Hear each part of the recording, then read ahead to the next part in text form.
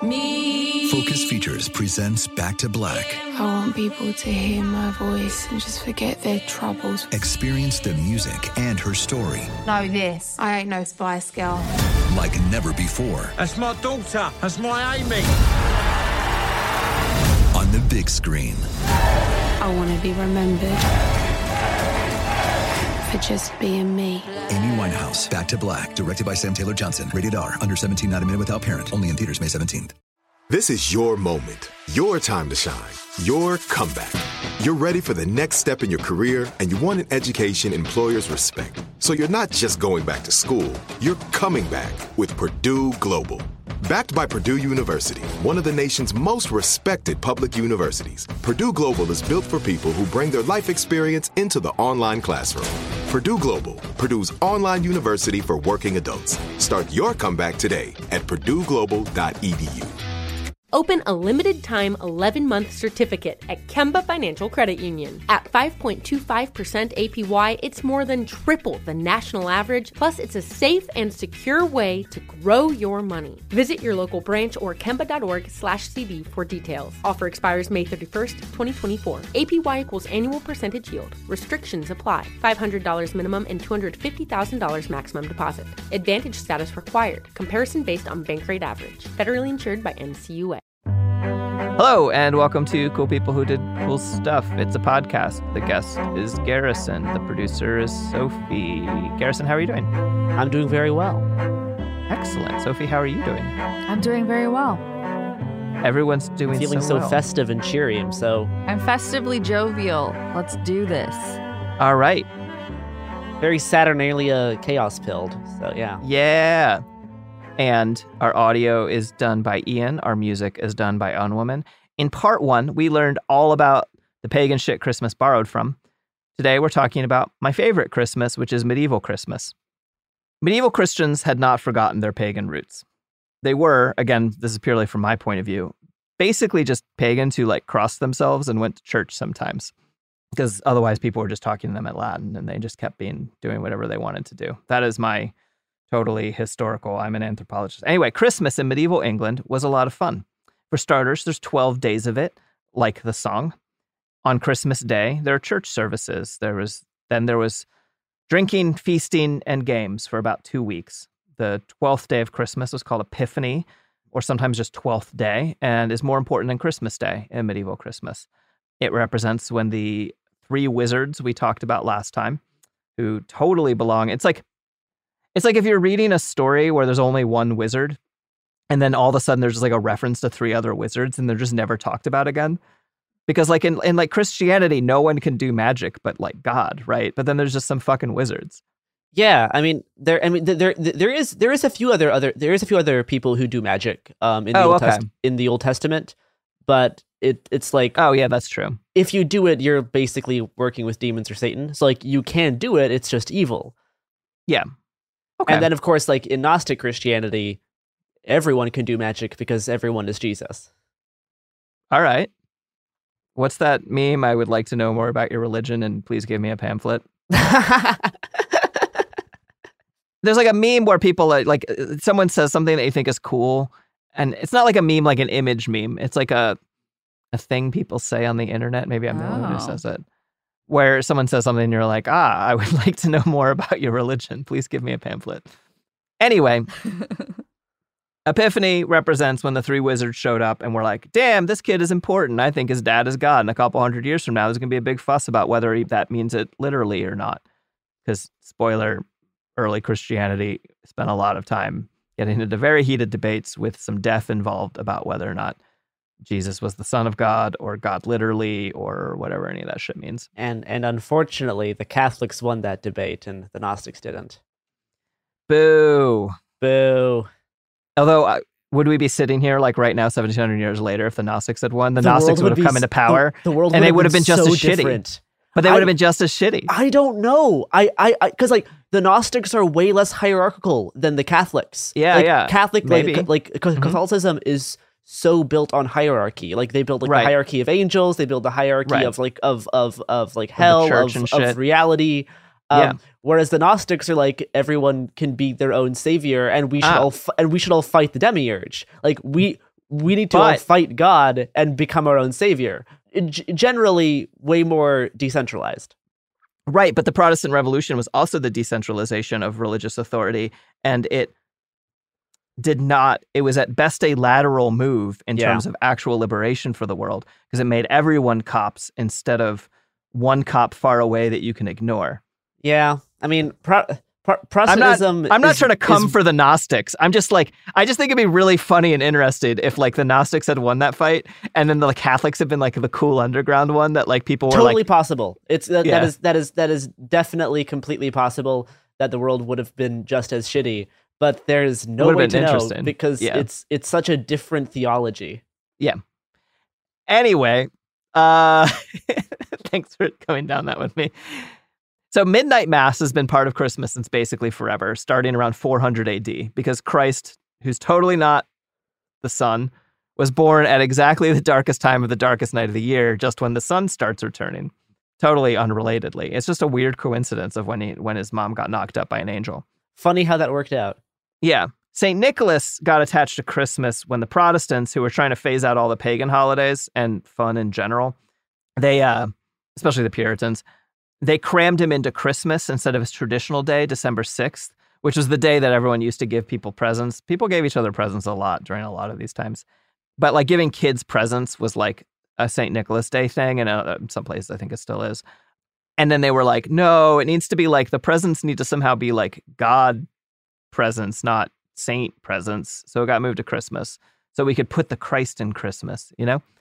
And St. Nick himself was kind of interesting in his own right. His whole thing was that he like gave shit away to people. Just like, all right. It seemed like he was kind to sex workers, which is nice, I guess.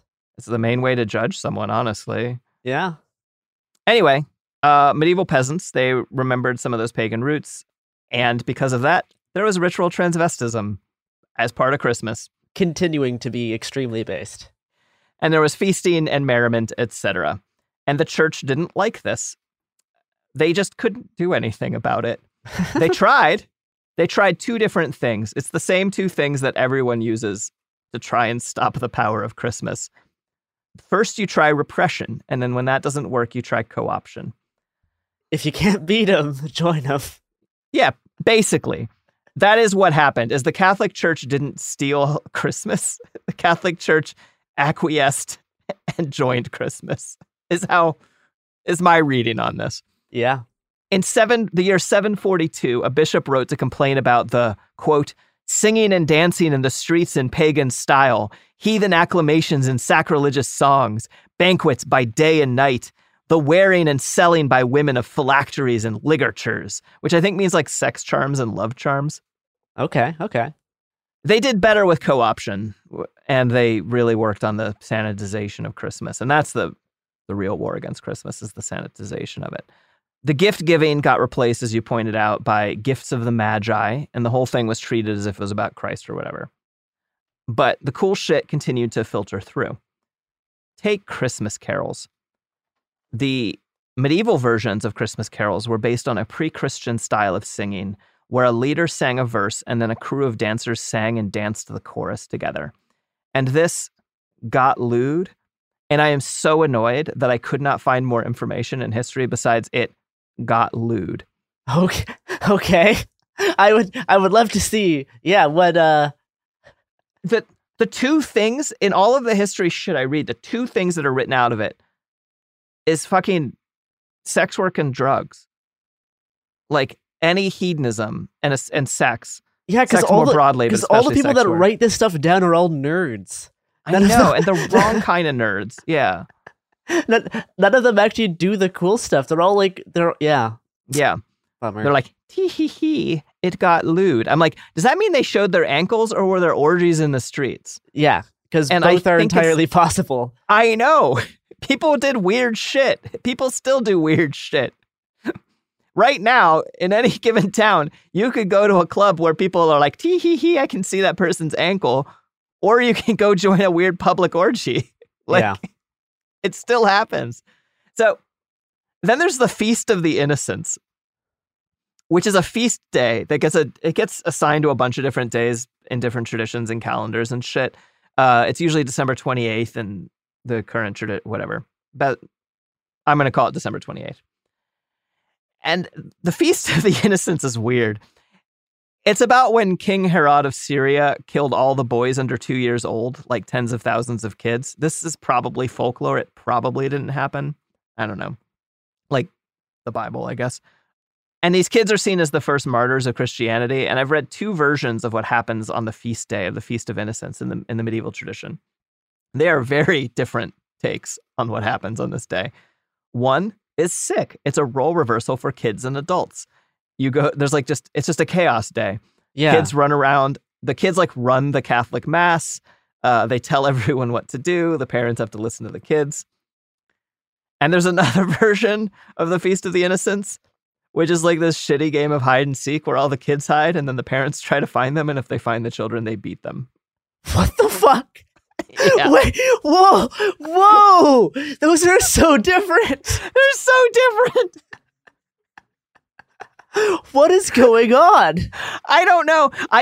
The subtext of the beat the kids one is a little bit like the parents might not have tried to find the kids. It might have been like, get out of our hair or we'll hit you.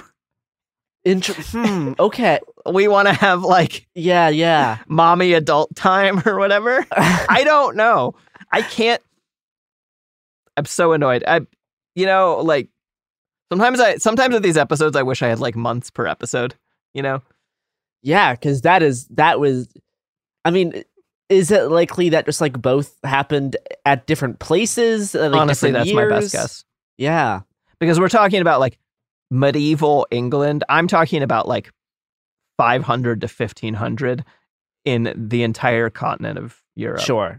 Yeah. Because it's one of those is much more similar to the Saturnalia role reversal thing. Yeah. And the other one is just child abuse. Yeah, totally. And there's more role reversal. That's a hard series of words to say. That is a hard thing to say, yeah. Yeah. And medieval England, and again, this one I can give you a specific country, England. A random peasant you draw lots again, and instead of being the king of Saturnalia, you are the Lord of Misrule. Okay, which still sounds pretty cool. It is the single best title that one could possibly have, I believe, is the Lord of Misrule. And they were in charge, and their job is to make sure the revelry was fucking chaos. Eat dinner at the altar of the church. Fucking drink. People would complain because random strangers, I think random richer folks come in town, but I don't know. Maybe that's me trying to be it was based, but who knows? It might have sucked. Who fucking knows? Yeah. It was chaos. Random rich strangers coming into town might get spanked and robbed. And and people are, of course, cross-dressing all over the fucking place. There is a chance that at the end of his reign, the Lord of Misrule was sacrificed, just like might have happened on Saturnalia. And it's an interesting image, and it's presented by a bona fide folklorist and anthropologist who should know what he's talking about. A lot of people are real skeptical. I'm skeptical. I'm more skeptical about medieval England, human sacrificing the Lord of Misrule at the end of their week. Or at the end of the 12 days of Christmas. That'd be a funny, and on the 12th day of Christmas, I gave you just literally, you're dead now. Just fucking killing you. A lot of the neat stories about weird, wacky ways that people killed themselves and each other from ye olde times turn out to be just stories. The thing, the Scandinavian thing or the Swedish thing about old people have to throw themselves off of cliffs in order to die, in order to not take up resources from the community or whatever. I can't remember. It's used in that movie Midsommar.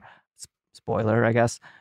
That's not real as far as anyone can tell. That's a story. It's a story, yeah. Yeah. Whereas, on the other hand, most of the stories that hint about fucking and drugs seem to actually usually be true and are never given enough detail. More people fucking do drugs. Yeah.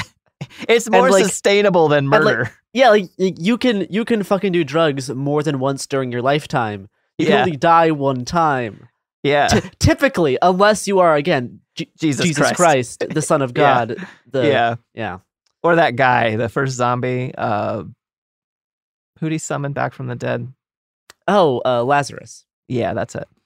And then also one of the reasons I sort of doubt this is that for all of the, I really don't want to be for good things that Christianity culturally exported, But the overall Christianity cut down on human sacrifice a good solid amount whenever it was around. And then they found their way to do killing in other ways. Oh, yeah. No, absolutely. Yeah. Yeah, maybe that's just all. Maybe the Crusades were just pent up, whatever. Anyway. So the Lord of Misrule ties into, but is distinct from, the Feast of Fools, which started probably in Central Europe and all of these names are so good. I know. And they're all fucking cool things. It started in Central Europe. It's January 1st, Calends, which is still part of Christmas if you're doing the 12 days. And it was a day of, the Feast of Fools was wildness and folly and role reversal and lewdness, and like everything is permitted. Very like kind of like Mardi Gras is the sort of modern thing that people would sort of tie this into. And it's all happening like in the name of God, but the priests are sitting there being like, fuck. How do we stop this? Fuck. And everyone's like, in the name of God. And they're like doing everything that Christianity normally says not to do. As they're having like a transgender orgy. Yeah. Yeah. And it took a couple hundred years for the church to successfully stomp out the Feast of Fools. Unfortunate. I know.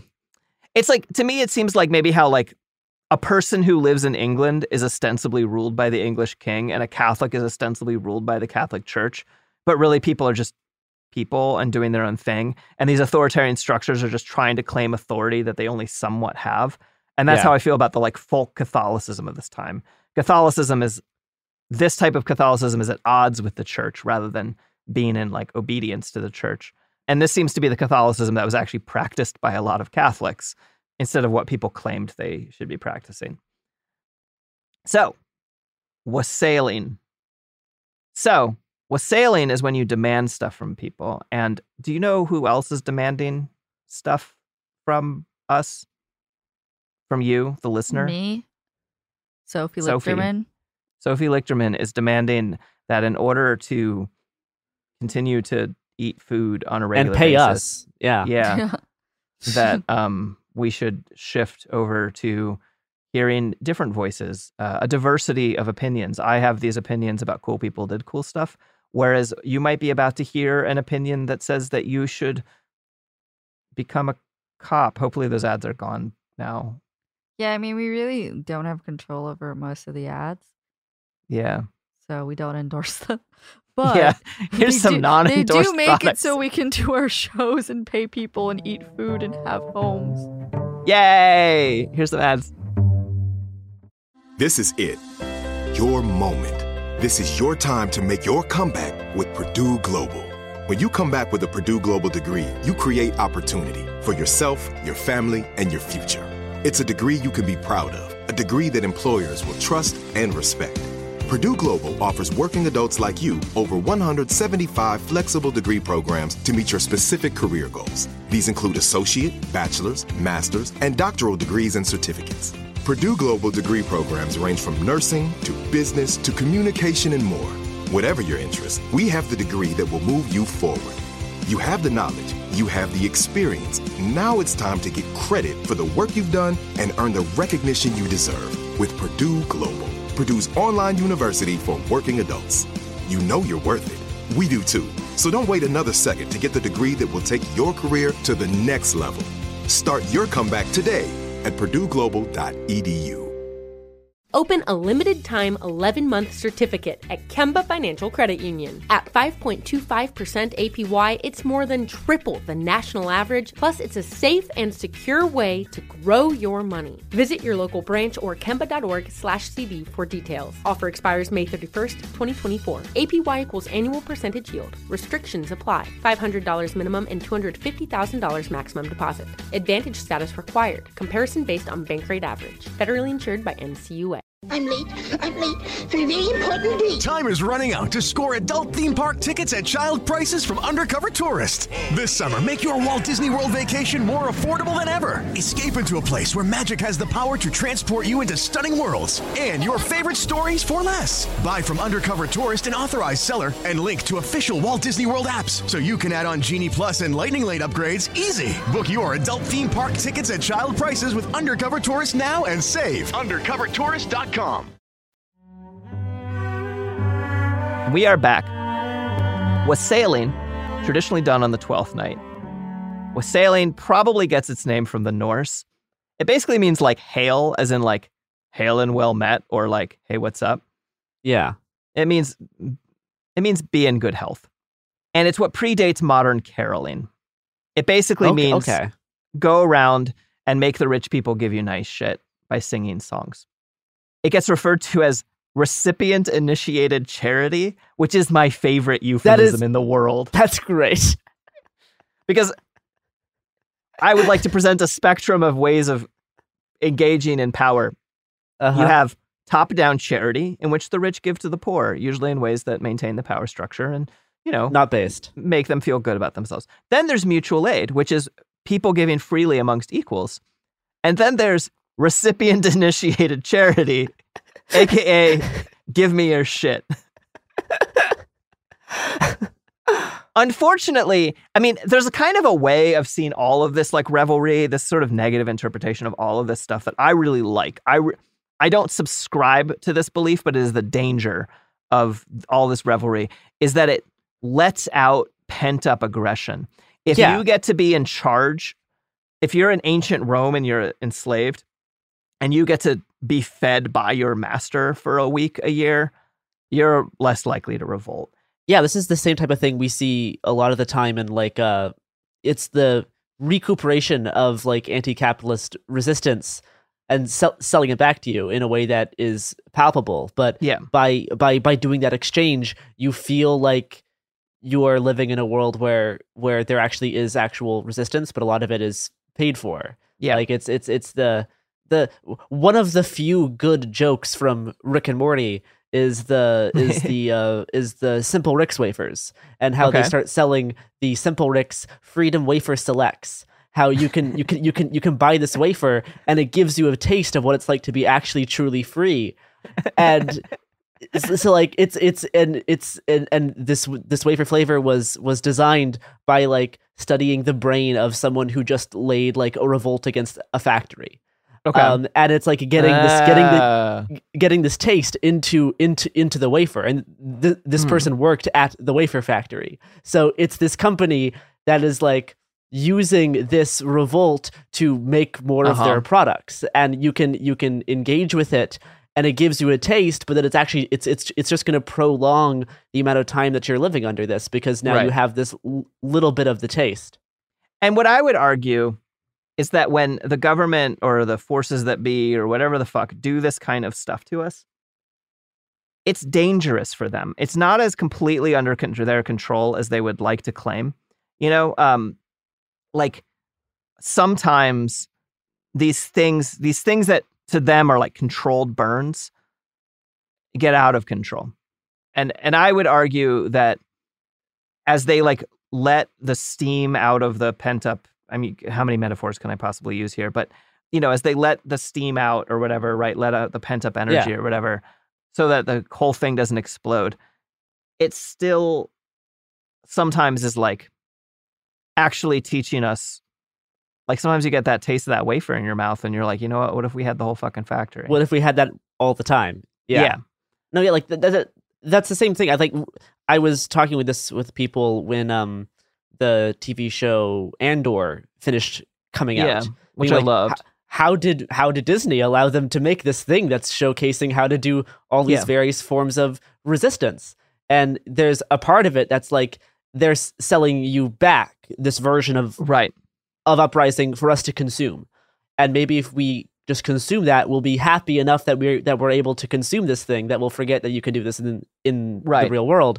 But I think that is a position worth considering. Yeah. But I don't think it has the full picture. Yeah. Yeah, I think what happened there is that you have people who actually, it's less that Disney was like, ha ha ha, this is our big evil plan. I mean, like what if there was like a single radio conglomerate that controlled like half of podcasting and all the radio stations? Wow. And then people got paid to talk about rebels on their network, right? Yeah. I would argue that they would be doing, these hypothetical people would be doing it to make use of a power structure that exists, like rather than like for the sake of that power structure. And it's a dangerous and complicated game. But the old cliche is that the last capitalist will sell you the rope with which to hang him. Yeah. And that doesn't mean he doesn't get hanged. Still gets hanged. Yeah. Exactly. Yeah.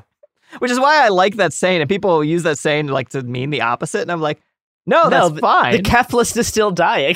Yeah. Yeah. And anyway, recipient-initiated charity, big part of wassailing.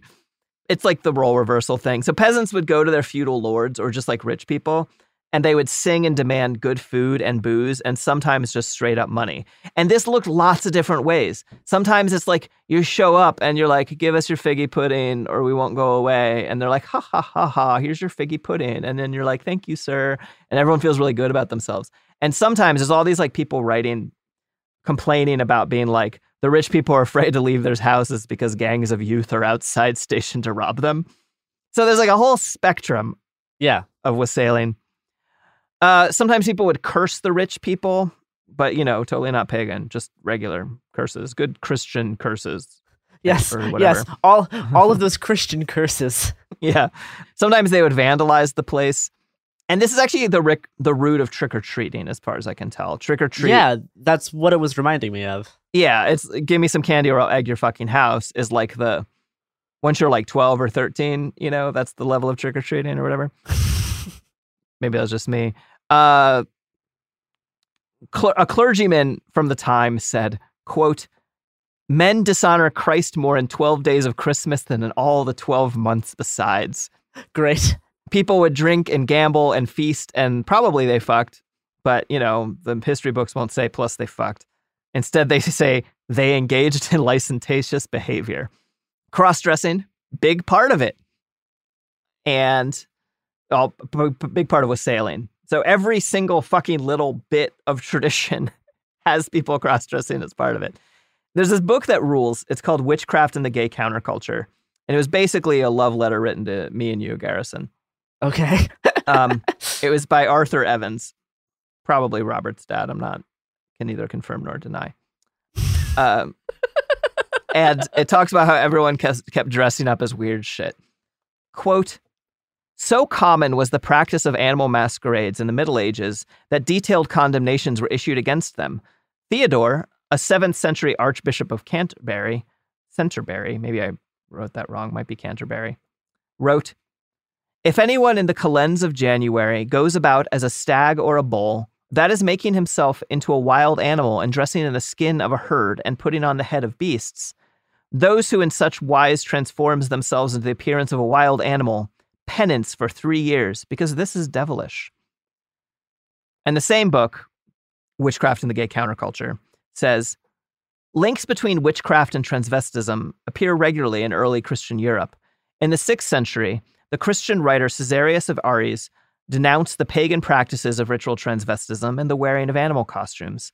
6th and 7th century synods repeatedly condemned transvestism during the popular New Year's holiday, where men dressed as women, quote, "a masquerade probably originating in a fertility rite of some kind." In 9th century, a Christian guidebook prescribed penance for men who practiced ritual transvestism.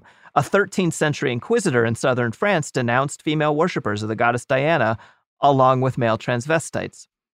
So this is all super fascinating because I just for the last episode of the Tenacious Unicorn Ranch series, I was writing about there's been these attacks on drag shows by these Christian far right groups. Yeah. And particularly this past month, there's been multiple attacks on Christmas themed drag shows, which is just fascinating because like these Christmas themed drag shows are more like traditionally Christmas than all of these Christians who are attacking them. But it's also this interesting look a bit on like this exact scenario isn't new. This has been going on for thousands of years. As long as there's been Christmas.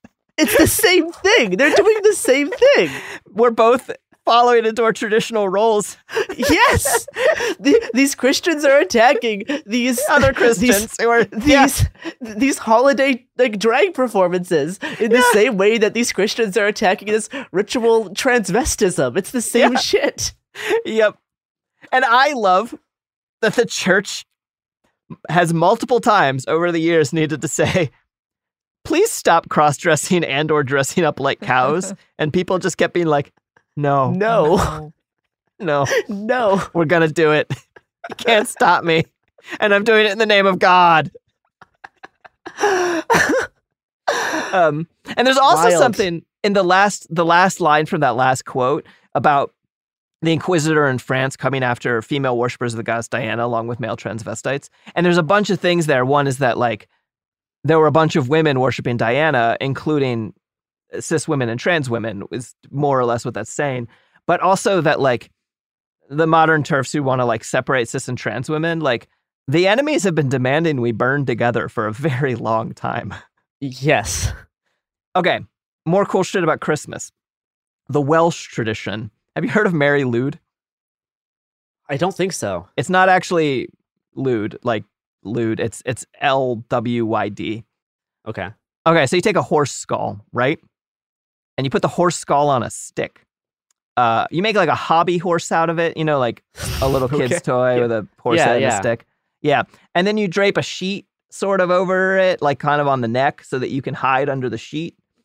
Okay. And so it's just a horse head on a stick with a person underneath it. And that's your Christmas wassailing thing that you bring around. And so wassailers would take this horrific, awesome horse skull around them with them as they were fucking up the rich and getting drunk. And historians have no idea whether this Welsh tradition, the Mary Lwyd is the gray mare, I believe, is what it translates to. They have no idea if it's pre-Christian or not, or rather, lots of people have ideas about whether it's pre-Christian or not, but no one can like prove it. The records of it go back to about 1800, but they talk about it being a thing from before then. Another thing that predates Mary Lwyd is the concept of advertisement. So true. So true. Yeah. We can all make it through it together. This is it. Your moment. This is your time to make your comeback with Purdue Global.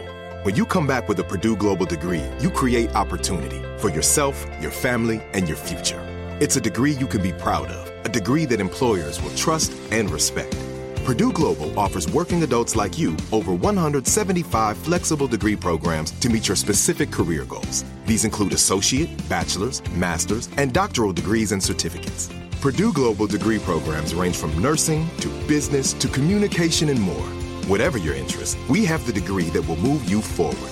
You have the knowledge, you have the experience. Now it's time to get credit for the work you've done and earn the recognition you deserve with Purdue Global, Purdue's online university for working adults. You know you're worth it. We do too. So don't wait another second to get the degree that will take your career to the next level. Start your comeback today at purdueglobal.edu. Open a limited-time 11-month certificate at Kemba Financial Credit Union. At 5.25% APY, it's more than triple the national average, plus it's a safe and secure way to grow your money. Visit your local branch or kemba.org/CD for details. Offer expires May 31st, 2024. APY equals annual percentage yield. Restrictions apply. $500 minimum and $250,000 maximum deposit. Advantage status required. Comparison based on bank rate average. Federally insured by NCUA. I'm late for a very important date. Time is running out to score adult theme park tickets at child prices from Undercover Tourist. This summer, make your Walt Disney World vacation more affordable than ever. Escape into a place where magic has the power to transport you into stunning worlds and your favorite stories for less. Buy from Undercover Tourist, an authorized seller, and link to official Walt Disney World apps so you can add on Genie Plus and Lightning Lane upgrades easy. Book your adult theme park tickets at child prices with Undercover Tourist now and save. UndercoverTourist.com. CharityMobile.com. We are back. You could also wassail an orchard. In case you were ever wondering, you were like, could I wassail an orchard?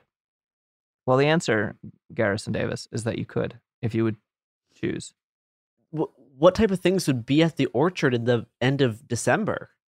So I think this is wassailing now taken out of Christmas time. I can't tell. It still might have been, because you're not like going and getting the apples at this point. You're blessing the orchard for better harvest in the year to come. Yeah, okay. Yeah, and so it actually still could have been midwinter. I really kind of like, I don't know. I spent a while trying to figure out exactly when they were wassailing orchards. Okay. So, yeah, you can wassail orchards, which even up into the 17th century was really fucking pagan. I mean, folkloric or superstitious.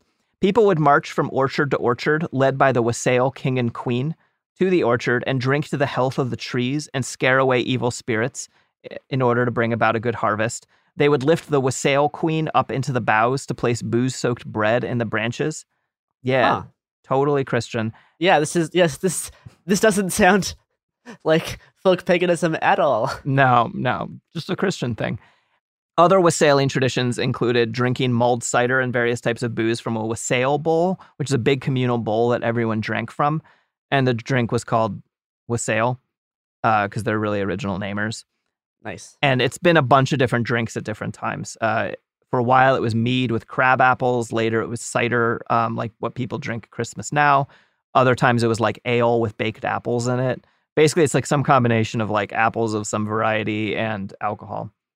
I mean, and stuff like this has continued on today. This style of tradition. Yeah, and I really like it. This is like one of the things that I'm not talking about that in the script, but I still genuinely like the real, at my heart, the reason that I never actually didn't like Christmas, even when I was like a baby anarchist and spent all of my time railing against consumerism and shit like that. And I still believe the same shit I believed, but in a Margaret slightly Killjoy, different way. Noted fan of consumerism. Yeah.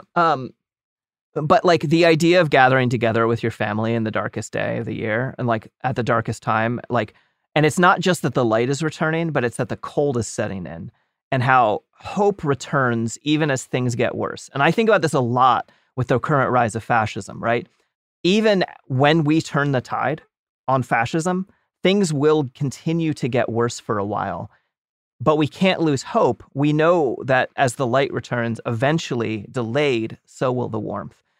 I really care about both solstice and Christmas, and I'm very blessed in that I come from a wonderful family, and enjoy gathering with them. And so I feel like I need to like shout out that like another important part about Christmas is something that does get held on to through all of it, which is fucking family togetherness and tradition and all that shit.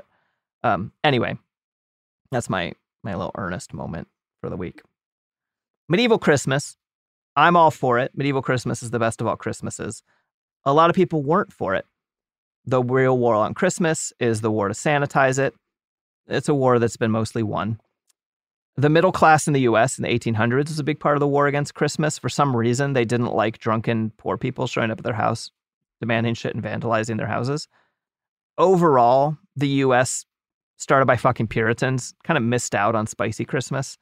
Yeah. Which is a shame. The traditional Christmas, as we've discussed, be gay, do crime, cross-dress, be a furry, worship the old gods while pretending like you obey the church and the Christian God of your Roman conquerors. And now I want to talk about the first real... I've been talking about the war on Christmas being the 1700-year-long thing. I want to talk about the first time that Christians almost got rid of Christmas. The war on Christmas of the 1640s. In the 1640s England, they had this whole fuck-off Civil War thing. It should have been cool, but it actually sucked. It should have been cool because it was a commonwealth wresting power away from a monarch, but it was also, they were Puritans, and they deposed a slightly more religiously tolerant king, and then they turned around and genocided the shit out of Ireland. I have some bias against Cromwell that will work its way through anything I talk about in history. When the Puritans took over England in the 1640s, they didn't like fun. That was kind of their whole thing, not fun enjoyers. And so Christmas became a culture war issue. during the lead up to the Civil War. The middle-class parliamentarians opened their shops on Christmas to say fuck you to the holiday.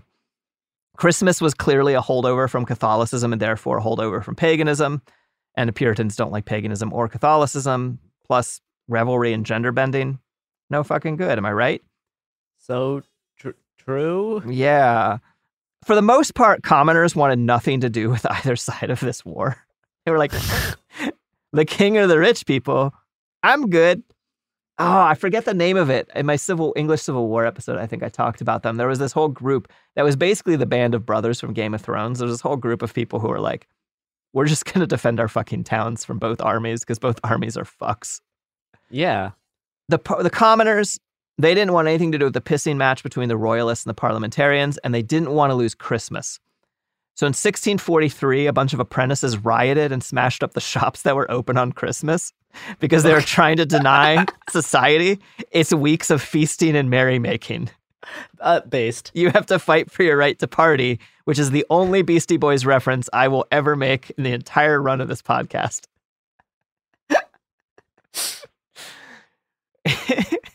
I do love a riot to ensure the continuation of Christmas. Yeah. So the Puritans came out ahead in the Civil War, and they had King Charles I in jail in 1647. They banned Christmas in England, Scotland, Wales, and Ireland. No mince pies. Like literally, they banned not just Christmas, but they banned mince pies, plum pudding, no hanging holly, no excessive drinking or parties, and you're required to keep your shops open. No fucking free commerce here. You have to keep your shops open on Christmas. This didn't go well. No, this doesn't sound like people would respond to this very nicely. No, there were demonstrations and riots all over England and probably Scotland, Wales, and Ireland. Well, Ireland was busy some other shit around this point. In London, armed soldiers had to break up an unruly crowd to stop the crowd from hanging holly. In Norwich, 40 people were killed when the city's ammunition stockpile caught fire in the rioting. Oh my gosh. In Ipswich, which is totally the name of a town and not whatever, supposedly a protester named Christmas was killed, which then got turned into propaganda, which the history book I read was like, and then this happened. I don't believe it. I straight up don't believe it. I know that propaganda was made about it, but I don't know whether actually some protester named Christmas was murdered. I am at the very least skeptical. Yeah. People in Canterbury, which is actually a city in England and not just the name of a book I was supposed to read in high school, they rioted. These are called the plum pudding riots. The mayor went through the market and forced everyone to open their stalls for fear. Or like he would throw you in the stocks if you wouldn't open your stalls at the market. So an angry mob followed behind, trashing every shop that opened. So these shopkeepers, they're just fucked. If they open their shop, it'll get trashed. If they don't, they get thrown in the stocks. The crowd caught up with the mayor and threw him down into the mud, but he got up and he managed to order the crowd to back off. And then, in a move that sounds like someone making fun of England, the crowd produced some footballs and started this massive game of football across the whole city with no rules that dragged everyone into the game or to hide in their houses, which was basically a Christmas tradition, was Calvin Ball. Okay. Puritans who tried to stop them were pelted with mud, and the pro-Christmas rioters took their city back from authorities for the day. Later, some instigators were rounded up, but the grand jury refused to indict them, so the Christmas rioters got off scot-free. Again, all for traditional Christmas. Seize your city, party for 12 days, cross-dress, drink other people's wine, play sports that don't have rules. The main fallout for the canceling of Christmas was pretty much the end of the religious component of Christmas. People were like, all right, we just won't go to church on Christmas. We'll do all of the other stuff, but we won't go to church. They also canceled Easter, not the protesters, but the Puritans. I don't really care as much about Easter. Cancel culture strikes again. I know. Eventually, you've got the Reformation and people got a king again, which was once again a lateral move. Should have been a make things worse, but fucking lateral move. And they also got Christmas back. It wasn't as cool as anymore, though. The Lord of Misrule was gone and forgotten. Lord of Misrule was died in the Puritan War on Christmas. What a loss. I know. It's funny to me because it's the exact same sorts of people in the 17th century England banning Christmas that are so adamantly defending it today, right? But the thing that they're not defending Christmas, they're just Christo-fascists trying to defend Christian hegemony. Yeah, they're trying to set up a Christian dominionist state. Like that's what they're actually doing. Yeah, totally. Anyway, later in 1659, the Puritans in Massachusetts Bay, they banned Christmas too. Quote, "Whoever shall be found observing any such day as Christmas or the like, either by forbearing of labor, feasting, or any other way, had to pay a 5-shilling fine, which was about 3 days' wages for the average skilled laborer." So it's like, I don't know, what, like $300 today? I don't know what skilled labor. A few $100s. Yeah. Christmas was functionally banned in Massachusetts until the 1800s. When I was a kid learning U.S. history, I always heard about the Puritans as this like poor oppressed minority that fled England, presumably fearing for their lives or some shit. They never taught us how Puritans in England soon took control of England, or the fact that one of their sticking points had been the reason they felt oppressed is that they didn't tolerate other religions, and literally one of their problems with the king is he was fairly religiously tolerant. He was even married to a Catholic. The religious freedom that the Puritans were fighting for was the religious freedom to not allow religious freedom, which I don't know, might sound familiar to the modern listener. Yeah. All right, one more group that tried to get rid of Christmas. Stalin. Really? I didn't know this. In 1929, the USSR banned Christmas. They banned it in the same way that the Catholics banned Saturnalia and Yule and tried to ban Christmas, which is that they tried to ban it, and that didn't work because people just kept celebrating Christmas. So then they co-opted it. The ban lasted from 1929 to 1935, when they realized what everyone has always realized. People need a fucking holiday in the middle of the goddamn darkest time of the fucking year. Especially in Russia. I know. I know. Those poor Russians. So the Christmas trees got rebranded New Year's fir trees. Ugh. Gift giving was moved to New Year's too. And then that totally materialist, absolutely rational figure, Grandfather Frost, was the one to bring them. Okay. People feasted, people dressed up in costumes, totally secular fun times for all the non-religious people in the non-religious country. It was probably a little bit bland, a little bit sanitized, like the U.S. version of the holiday. And I totally get why revolutionaries came for institutions of power, which include the church. Yeah. And I get why people wanted to destroy the vestiges of religion, but people want midwinter celebrations. And frankly, it's gonna feel religious, whatever fucking religion. People don't care. It could be Sol Invictus, it could be the Horned God, it could be Odin, it could be Yahweh, it could be Marx. Who fucking ever? Give us our figgy pudding or we'll break your fucking windows. And that, Garrison Davis, is the true meaning of Christmas. Give us our figgy pudding or we'll break your fucking windows. I've never had figgy pudding, but I'll take your word for it. Yeah, I don't know what figgy pudding is. I assume it's pudding made out of figs. That actually sounds good. Now that you mention it, that does make sense. I looked up 1,000 things for this episode because I didn't grow up in a very religious household. And I didn't look up figgy pudding. I looked up what was in wassail, but I didn't look up figgy pudding. Figgy pudding does indeed have figs. All right. Well, that makes sense. Is it a pudding? Because there's also blood pudding. No, I'm glad like it's not blood pudding. It's a pudding in the sense of like a British pudding. So like it's like a dessert. Oh. It's like a more congealed bready type thing. All right. Yeah. You know, I would say it probably tastes good, but I've had some British food. Yeah, it doesn't look great. Okay. Everyone Google this on your own. It looks like meatloaf. That is nicer than what I thought it looked like. It's kind of like it's kind of fruitcake-esque. Yeah, exactly. That thing that no one eats.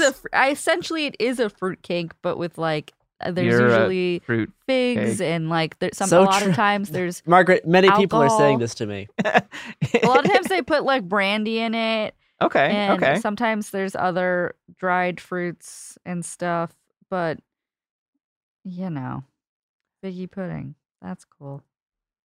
And on that note, that is the Christmas cool people who did cool stuff, in which we talked about Christmas, which is the cool people are the people who party no matter what. whatever they get told to do or not do. Yeah, the people who are going to be throwing hardened figgy puddings through windows. Yeah, if they don't get allowed to take their tree up 3 flights of stairs and shove it in their apartment. Yep, because if it's cold, they're cold. Bring the tree spirits inside. Which is like a very like a Miyazaki type vibe there. And if you want to save money on candles, you can also just sacrifice people and leave the bodies in the window. I'm not sure if that's going to catch on anymore. I don't know. We're past that. That ship sailed. We're having to fight for like drag queen Christmas. I'm not sure if we're ready to fight for the dead bodies in the windows. Okay, we're ready to fight for 1,000-year-old Christmas, but not ready for We are going to defend our traditional values. All right. Go out there, everyone, and defend your traditional values of people's... This part's not sarcastic. People should be allowed to have fucking drag shows. Jesus fucking Christ. What the fuck is wrong with people? Yeah, that's what I got. End of your plugs, anyone? Or fuck it all? Fuck it all. Lord of Misrule. Declare yourself the Lord of Misrule, but survive the week. That is your duty, each and every one of you. Bye, everyone. See you next year. Cool People Who Did Cool Stuff is a production of Cool Zone Media. For more podcasts from Cool Zone Media, visit our website, coolzonemedia.com, or check us out on the iHeartRadio app, Apple Podcasts, or wherever you get your podcasts.